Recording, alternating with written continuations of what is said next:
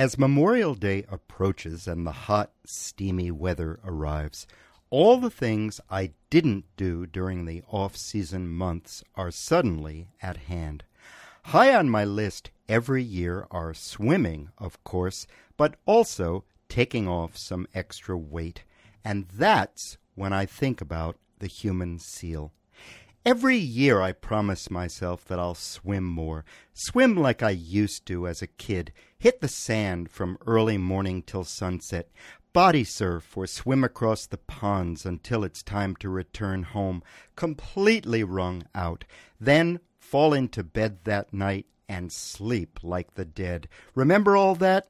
Chances are you miss it as much as I do, except that swimming, unless you know of a very secluded beach or go at odd times, always involves baring your body to other people. And if you grew up as an overweight child like I did, it's a time that's fraught with anxiety. In fact, I rarely imagine a summertime of beach going without a springtime of doing a lot of dieting first. Yes, I know, diets are futile and unhealthy, but when you were body shamed all your young life, common sense takes a back seat to the media barrage of the weight loss industry, not to mention all those buff bodies on TV and the movies, Facebook, Instagram, and the other social networks.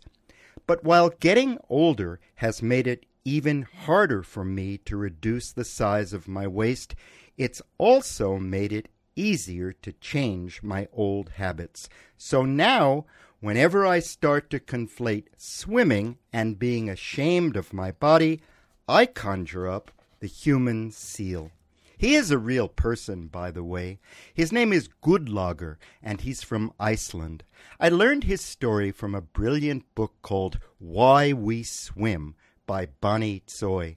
As she tells the tale, one winter night back in 1984, Gudlager was working on a fishing trawler 3 miles off the Icelandic coast when the boat's trawling gear snagged on the sea bottom. Attempting to winch up the gear, a wire rope became taut on one side, pulling the boat over so far that the sea began to wash through the railings. The winch jammed, a swell ran under the boat, and the entire crew of 5 was pitched into the freezing sea.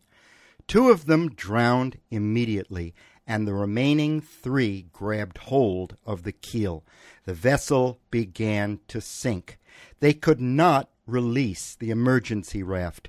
The water was 41 degrees Fahrenheit when the remaining 3 began their swim to shore in near total darkness. Within minutes, only 2 remained, and soon enough, only 1. And Gudlager did not stop swimming. Using the backstroke, he kept his eyes trained on a distant lighthouse and eventually made out the sound of surf crashing against the rocks. Thirsty, exhausted, and unable to feel his extremities, he realized he was confronting a sheer rock cliff with no way to climb up. Turning back to the sea, he adjusted course and finally found a beach on which to haul himself ashore. Barefoot and covered in frost, he slowly made his way across a snowy field toward the lights of town. All told, he spent 6 hours in frigid seas and swam more than 3.5 miles to land. When he was taken to the hospital, doctors were unable to discern his pulse, but nor were they able to detect any signs of hypothermia. What they did discover was that his body resembled a seal's. He was insulated by 14 millimeters of fat, 2 or 3 times the normal human thickness.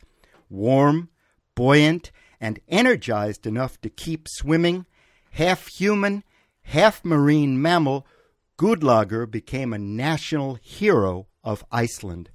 He's also a hero of mine. So every time I look at my gut and think I'm too fat to go to the beach, I think of the human seal and realize, hey, I may also be too fat to drown. I'm Ira Wood, and that's my opinion.